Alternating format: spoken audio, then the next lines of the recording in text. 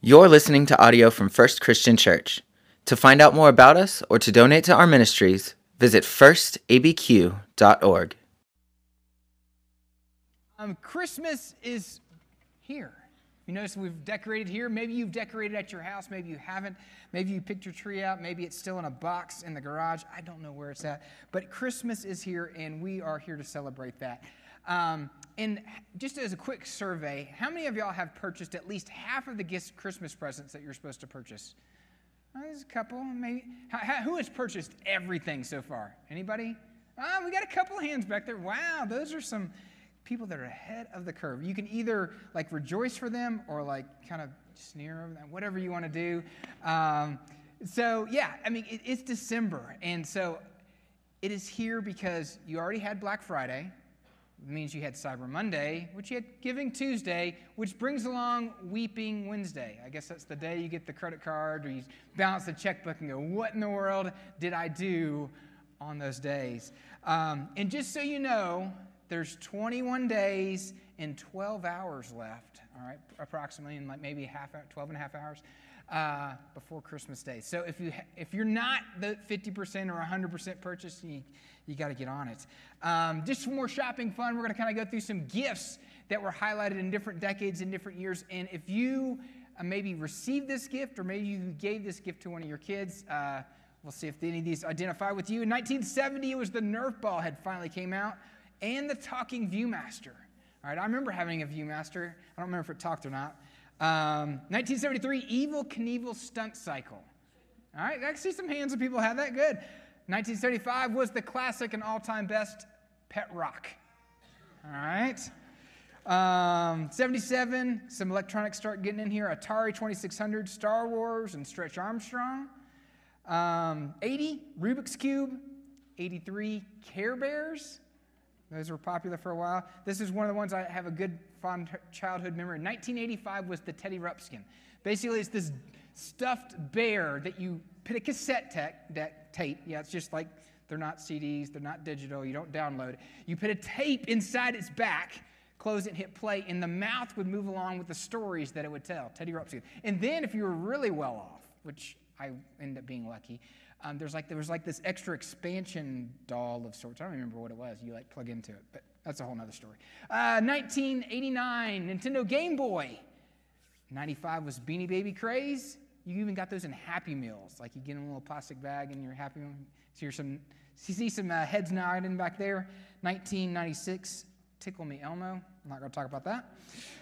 2002 was the Apple iPod, so kind of getting that digital generation, and 2006 was a Nintendo Wii. So I don't know what this year's hot gift is, but that's kind of some history of the past of that.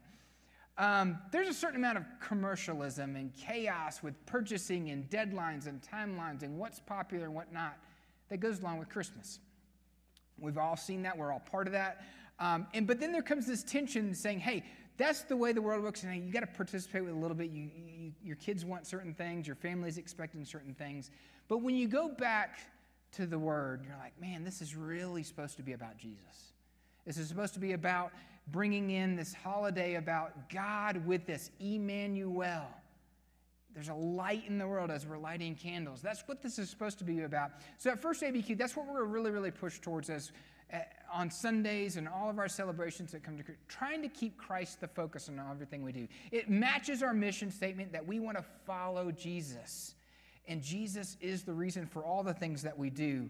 And each Sunday we're going to be lighting a candle. This week is hope. It's kind of the theme of that. And it's about talking about the hope of the prophets. And the prophets preached of a coming Messiah, someone who would come in and usher in God's kingdom for the nation of Israel. And they had this hope that this would come, a hope of a Messiah, hope of restoration.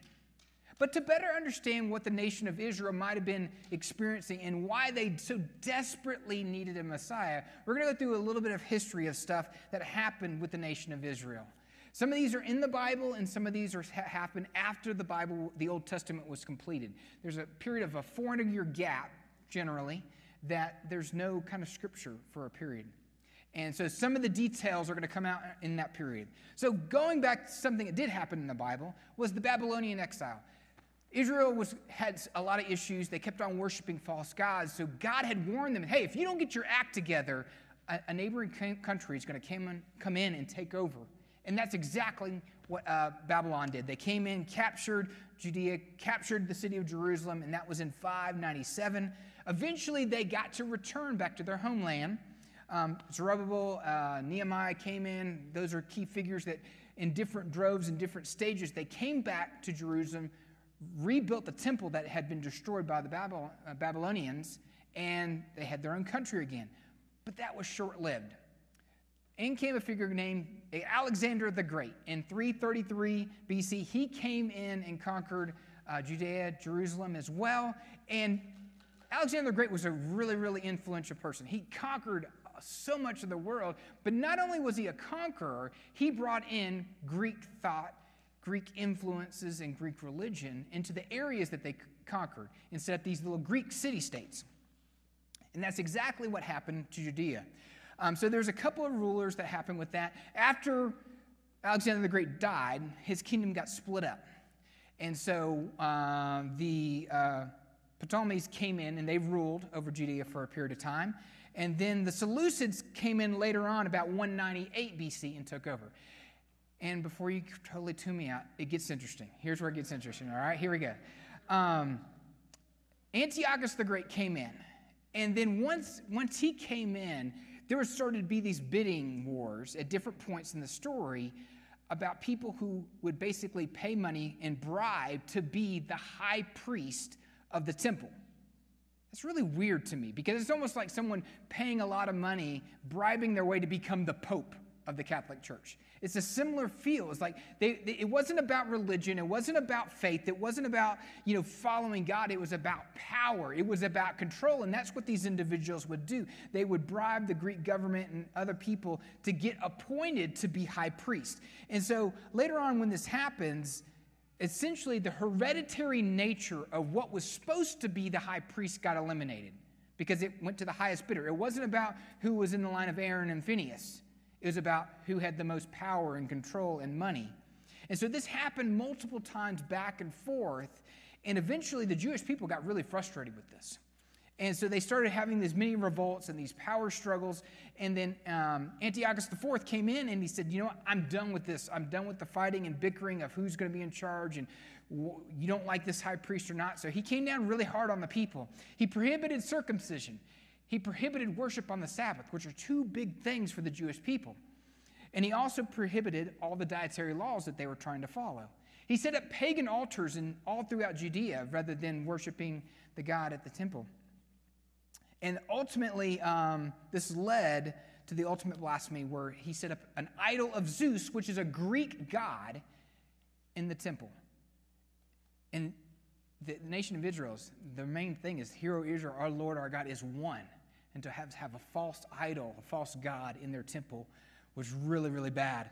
10 days later, a pig, which is, once again, an unclean animal, was sacrificed on the altar. And as you know about history, once you oppress a type of people, a group of people, over time, they eventually revolt. And that's exactly what happened. Through the Maccabees, or maybe known as the Hasmonean dynasty, a family basically said, hey, we're going to lead a charge to get our nation back, to get our temple back. First one was Mattathias. He came in, he led a revolt and was kind of partially successful, but then later passed away. But his sons continued the cause. Judas came in. He continued. He ultimately was able to conquer and get back into the temple. He brought in priests and cleaned out all the false stuff, all the false idols, and set up a sacrifice to the Lord our God again. And lit a candle and part of a menorah, and they had an 8-day celebration, and some of us may know that as the season of Hanukkah. But this shows the importance of what the Israelite people were striving for. It was a big deal to have someone of their people, their race, their country, their religion to be in like a high priest in a ruling position and have control of their temple. And you're going to hear these words, 3 words a lot. King, temple, and high priest. That's what they wanted. They wanted to have those things for their own people. And that's what this family was fighting for. But because they were still had this Greek influences coming in and other countries fighting back and forth, and where Judea was stationed, it was like a high traffic area. Everyone wanted power of this area. And so even though this family had some successes in gaining back their culture, gaining back at certain periods of time control of the temple, their worship, and even maybe a governor or ruling king, they had corruption. One of the guys, I'll mention off a couple of these, that Simon, one of Matthias' son, he was ended up murdered by his son-in-law at a banquet where he had probably had too much to drink. John Hieronychus is a rumor that he paid mercenaries by plundering the tomb of King David. He also forced conversion and circumcision on certain regions that he conquered. Another guy later on after him, Aristobulus, he was the first one to take the title of king despite not being in the line and lineage of King David. But to get his power, see, when John Hieronychus passed away, he said, I want my wife to be ruler afterwards. But his son didn't want that to happen, so he imprisoned his mom and his brother so he could be in charge. That shows the corruption that's kind of happening here. Another guy later on, Alexander Janneus, he was leading the Feast of Tabernacles, and some of the worshipers didn't like him because he was corrupt and had the right heart. So they were saying, hey, we don't want you in charge. We don't like that. So they kind of revolting a little bit and insulting him. And his response was ordering mercenaries to killing the crowd, killing approximately 6,000 Jewish worshipers. Later on, he prosecuted the Pharisees. In the quote here, it says, while he drank in carouse with concubines, he had 800 of the Pharisees crucified, and also their wives and their children killed as well. And I paint this picture to show that even though these people were striving to have their own king, their own high priest, and be in charge of the temple, there was so much corruption and backbiting and fighting and politically maneuvering happening at this time. And ultimately, we get to the point where the Roman occupation comes in. Pompey comes in, and later on, we get the story where Herod the Great is the ruler, and he expands the temple, kind of revitalized, and that's why it's known as Herod's Temple at this point. And that's where the point we get to the picture of Jesus. So why are we going through all these random historical facts about Israel? Is to help paint a picture of what the people of Israel were hoping for. They were going through a really rough time. Their country was in shambles. They had no official leader, and even when they did get an official leader, they would end up being corrupt and killing and backbiting, or they were paying money to get what they want, or aligning with political leaders they didn't agree with. They had no stability. Even Herod the Great, they didn't even think he was the rightful ruler or place, because he was put in power by the Roman Empire. They were struggling. They had hope for a better tomorrow. They wanted to be in charge of their own land and rule themselves, but they were constantly being conquered and pushed around by the great empires of their time. So that paints us a picture of what they were hoping for. They were ultimately hoping for a Messiah. They were hoping for a king to rule, specifically someone of the line and lineage of David, because he was promised to always have a ruler over the nation. They wanted a temple to worship. Since Exodus, the tabernacle and the temple had always been there, a place that they can go and offer sacrifices to get forgiveness for their sins. And they wanted a high priest to intercede for them, someone to lead them and to be kind of a go-between between the people and God. And this tension, they couldn't get these things because they were constantly being pushed around. As we lit the candle today, the verse that was read paints a perfect picture of where Israel was at this time. The people were walking in darkness. And the next couple lines below that, on those living in the land of deep darkness. They were wanting that light, the light of a Messiah to come in and help them restore all the things that were broken in their nations, in their homes, and in their personal lives. They wanted to see a great light. They wanted to have that experience of a new light dawning in their lives. They wanted someone to head the government, to be a wonderful counselor, a mighty God, an everlasting Father, a Prince of Peace. That's what their hope was for. Their hope was having God send someone to bring restoration to them, to bring them out of all this chaos that they've been living in. And that is the hope of Christmas, is that we know who that person is. We know that person is Jesus Christ. We know that person came in and brought restoration because Hebrews 2:17 says he was the priest. For this reason, he had to be made like them, fully human in every way, in order that he might become a merciful and faithful high priest in service to God, and that he might make atonement for the sins of his people. And he did that by his sacrifice on the cross. Hebrews 4:14 continues this thought. Therefore, since we have a great high priest who has ascended into heaven, Jesus, the Son of God, let us hold firmly to the faith we profess. Jesus was also the king. Nicodemus recognizes this early on in Jesus' ministry, and John records this. He says, Then Nathanael declared, Rabbi, you are the Son of God. You are the King of Israel, Jesus said. You believe this because I told you I saw you under a fig tree. You will see greater things than that. He then added, Very truly I tell you, you will see heaven open and the angels of God ascending and descending on the Son of Man. Even his death on the cross, Pilate had this inscription written that says King of the Jews, and he placed it above Jesus when he was being crucified. And John 19 records this. He said, Pilate had a notice prepared and fastened it to the cross. It read, Jesus of Nazareth, the King of the Jews. Many of the Jews read this sign, for the place where Jesus was crucified was near the city, and the sign was written in Aramaic, Latin, and Greek. The chief priests of the Jews protested to Pilate, Do not write King of the Jews, they said, but that this man claimed to be King of the Jews. But Pilate replied to them, What I have written, I have written. So early on in his ministry and even later, he was identified as the king. And that's when we also read through all the narratives of the early life of Jesus. That's why they list the chronology of Jesus' birth line, to show that he was from the line and lineage of David, the one who was promised to always have a king in place to rule over Israel. Later on, we also realize that Jesus is the temple. So remember, the high priest, he's the king, he's the temple. John 2:18-22 says, The Jews then respond to him saying, What sign can you show us? Do you have authority to do all of this? Jesus answered them, Destroy this temple, and I will raise it again in 3 days. They replied, It has taken 46 years to build this temple, and you are going to raise it in 3 days?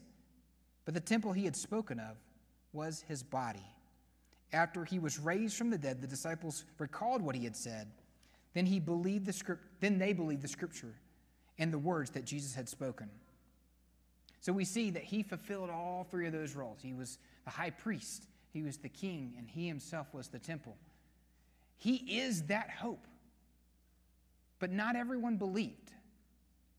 People in Jesus' ministry didn't believe. People didn't believe after resurrection. People still don't believe today that he fulfills those three roles. And it's interesting to know that Jesus' own family, while he was on earth, didn't believe that Jesus was fulfilling those roles. We learn early on in Mark 3, talks about Jesus and his interaction with his brothers, that Jesus was thought to be beside himself. And Mark 3:21 says, Then Jesus entered a house, and again a crowd gathered, so that when he and his disciples were not even able to eat. So it was just so crammed in, they couldn't even get to the, food to eat. When his family heard about this, they went to take charge of him, for they had said, He is out of his mind. That's his family. His own family thought that he was crazy. Like literally out of his mind, not like the literally figurative, thing that literally is really confusing nowadays. Sometimes it means literally something, and sometimes it means, well, maybe not figuratively, literally. But they thought he was crazy. They thought he was completely out of his mind. And the Bible lists later on that Jesus had 4 brothers, James, Joseph, Simon, and Jude, sometimes called Judas. But those are the 4 brothers. And so it says they thought he was out of his mind. Matthew 12 has a similar account. While Jesus was walking in the crowd, his mother and brothers stood outside, wanting to speak with him. Someone told him, "Your mother and brothers are standing outside, wanting to speak with you." He replied to them, this is Jesus saying this, "Who is my brother, and who are my brothers?" Pointing to his disciples, he said, "Here are my mother and my brothers. For whoever does the will of my Father in heaven is my brother, sisters, and mothers." So Jesus even identified that his brothers weren't in alignment with his ministry. They weren't in alignment with believing that he was the Messiah. He's like, you know what? These people are not following the will of my Father. The people who are my brothers and sisters are people who are following God. The people that are following Jesus. Later on, another story comes into play, and I was thinking about this. It's like, there's this conflict, and James and the brothers, the other brothers of Jesus, are not involved. They're not connected. They clearly think that Jesus is either crazy or not believing everything he's saying. We finally get to the crucifixion, and they're not there either. They're not present at the crucifixion. And not only are they not present at the crucifixion, they're not present to even comfort and guide their own mother. Because Jesus' mother, James and the rest of their mother, was going through probably the most difficult thing a mother can go through. Watching your son being displayed on a cross as capital punishment. James is recorded not even being there to comfort his mother. So much so that John, in John 19, records this. He says, "Near the cross of Jesus stood his mother." This is at the crucifixion. His mother's sister, Mary, the wife of Cleophas, I never can say that word right, and Mary Magdalene. And Jesus saw his mother there, and the disciple whom he loved standing nearby. He said to her, "Woman, here is your son," to the disciple. "Here is your mother." From that time on, the disciple took her into his home. So Jesus recognized that his mother, who is kneeling at the cross, James was not there to comfort her. He had to assign essentially an adopted brother of the disciple of John to help her out in her time of need. James wasn't present. So we get a pretty clear picture of where James stood. He's either thinking Jesus is crazy, or he's not present at all, or a myriad of other things that we can just kind of guess at. But he wasn't actively involved, and he wasn't there, and he thought he was crazy. They didn't believe that he was the Lord, he was their king, he was their Messiah. He didn't believe any of that. They thought he was crazy. Even when Jesus' life was on the line, he was not present at the cross. But then something, as you kind of go through Scripture, you get that, the gospel accounts, and then the next book in the Bible after Matthew, Mark, Luke, and John is Acts. And Acts kind of describes what happens with the church and everything else after Jesus. But Acts starts off with a little bit of Jesus. Jesus is there, he interacts a little bit, and then in verse 9, he goes up into heaven. He's like, I'm going to come back. I'm going to send the Holy Spirit. And then in Acts chapter 1, verse 12, we find this. The apostles returned to Jerusalem from the hill they called the Mount of Olives, a Sabbath day walk from the city. When they arrived, they went upstairs to the room where they were staying. Those present were Peter, John, James, Andrew, Philip, Thomas, Bartholomew, and Matthew, James the son of Alphaeus, and Simon the Zealot, and Judas the son of James. All those people I listed are just the normal kind of 11 disciples that we know that were kind of apostles that followed around with Jesus. And I know you heard James a couple of times in there, but that's not James, the brother of Jesus. Real quick, there's James and John, they're brothers, the sons of Zebedee. So that's one of the James. There's another James that's listed, James the son of Alphaeus. So that's James number 2. But his dad was Alphaeus, so that had to be a different James. Also, there's Judas, son of James, but that's not James as the brother of Jesus again. So we have all these James confusion. But those are the 11 sons. It's not James. Keeps on going.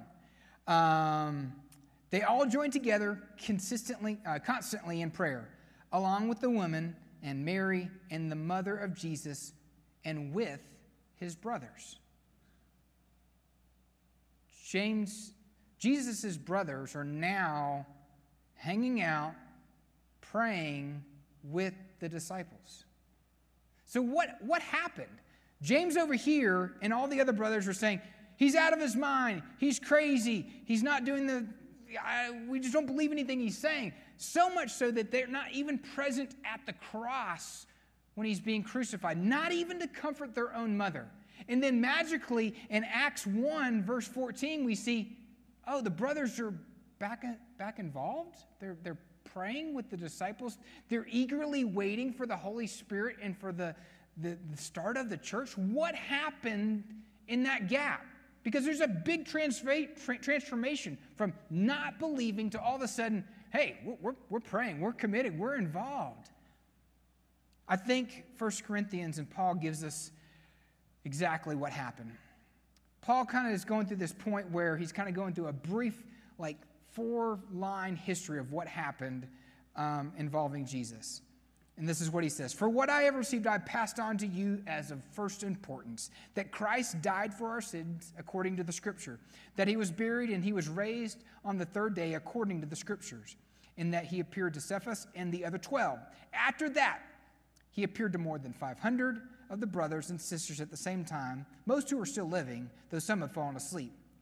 Here it is. Then he appeared to James. Because we've already identified the apostles that they already have James in there. That's not included. This is a different James. James, the brother of Jesus. Then to all the apostles, and then last of all, he appeared to me also as to one abnormally born. Because remember, on the road to Damascus, Jesus appeared to Paul at that point. So we clearly see what happened to James. He was a non-believer, a skeptic, thought Jesus was a lunatic.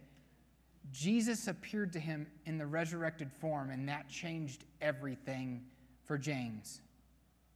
He encountered the resurrected Jesus. And that's the key, guys. Anytime any one of us encounters the resurrection, the risen Lord, our lives are going to be changed. That is the hope that we all experience. We're like, I was desperate, I was lost in my sin, and then I experienced Jesus and things changed. And that's what we see that happens with James in this story. But not only that, Jesus wants to show the rest of us that he is the light of the world too. He wants to roll back our darkness. He wants to be our hope. He is the resurrection. He is restoration. And he wants to restore our hope and help us believe in him. I think about this transition of James, going from, hey, I don't believe, to I experienced Jesus in the resurrected form, and now I'm sold out. Because James had that big transformation. Not only did he just believe, he became the leader of the Jerusalem church. He ended up, being in these huge councils fighting for, getting other people involved and connected and letting the Gentiles into the church and fully letting them being fully committed followers of Jesus Christ, to the point that he wrote the book of James. And an interesting fact, that James' teaching all throughout the book that we've been studying for the last couple of months, there's like exact parallels of what James is teaching in the book to what Jesus taught in his lifestyle. There's 24 instances that are just paralleled, almost on top of each other. So we hit this big transformation. But I wonder, before James had this big transformation, what Jesus was thinking as he was preaching and teaching. And this is just my speculation. This is umbrella of protection. I'm just making up stuff as I go along. But I wonder if when Jesus was preaching on the lost coin, or the lost sheep, or the prodigal son, if he was thinking of his brother, that his brother didn't believe. His brother didn't accept, and he was lost in his sin, and Jesus knew that his brother didn't believe. And so as he was preaching and teaching the disciples, I wonder if he thought of his brother saying, man, I got all these people following me, but my brother doesn't. I don't know. Maybe he thought that, maybe he didn't. But it brings a little bit of power to that story, to saying, hey, we each know somebody that doesn't believe. That doesn't believe he's the hope. Doesn't believe that he's the king, the Messiah. He's got our priest or our temple. He doesn't believe those things. And what made me think of that thing of it could be possibly, maybe, Bryce is making it up. Jesus was thinking about James when thinking about those stories of the lost coin or the prodigal son, was the last couple of lines in the book of James. And it says this, in chapter 5, verse 19 and 20, "My brothers and sisters, if one of you should wander from the truth and someone should bring that person back, remember this, whoever turns a sinner from the error of his way will save them from death and cover a multitude of sins." Because we know at some point, James wandered from the truth. He wandered from Jesus, believing that Jesus is the truth and the life. And guess who brought James back? It was Jesus. He appeared to him and said, "Hey, I'm the real deal. I am the resurrection. I am the life." And he brought him back. James wandered. James didn't believe. James had undoubts. He had a hope, probably through his teaching, that God would send a Messiah. He just didn't believe Jesus was that person. But Jesus brought him back. And it was only by experiencing the resurrected Lord. Our hope for Christmas is twofold. One is, as Christians, we believe that Jesus is fulfilling those things. He is our high priest. He is our king. He is our temple. And so we can celebrate this at Christmas, that he is our hope. He's our hope for restoration. He's our hope for healing. He's our hope for forgiveness of sins. And we can be excited and embrace that. But secondly, there are others that we know that are far off from Christ. People that don't believe. That believe that the whole story of Christianity is about some lunatic or some liar, and they don't believe that he is the Lord. And our goal as Christians is to continue to pray for those individuals and maybe follow the example that we see in chapter 5. It's just, we want to bring those people to experience the resurrected Lord.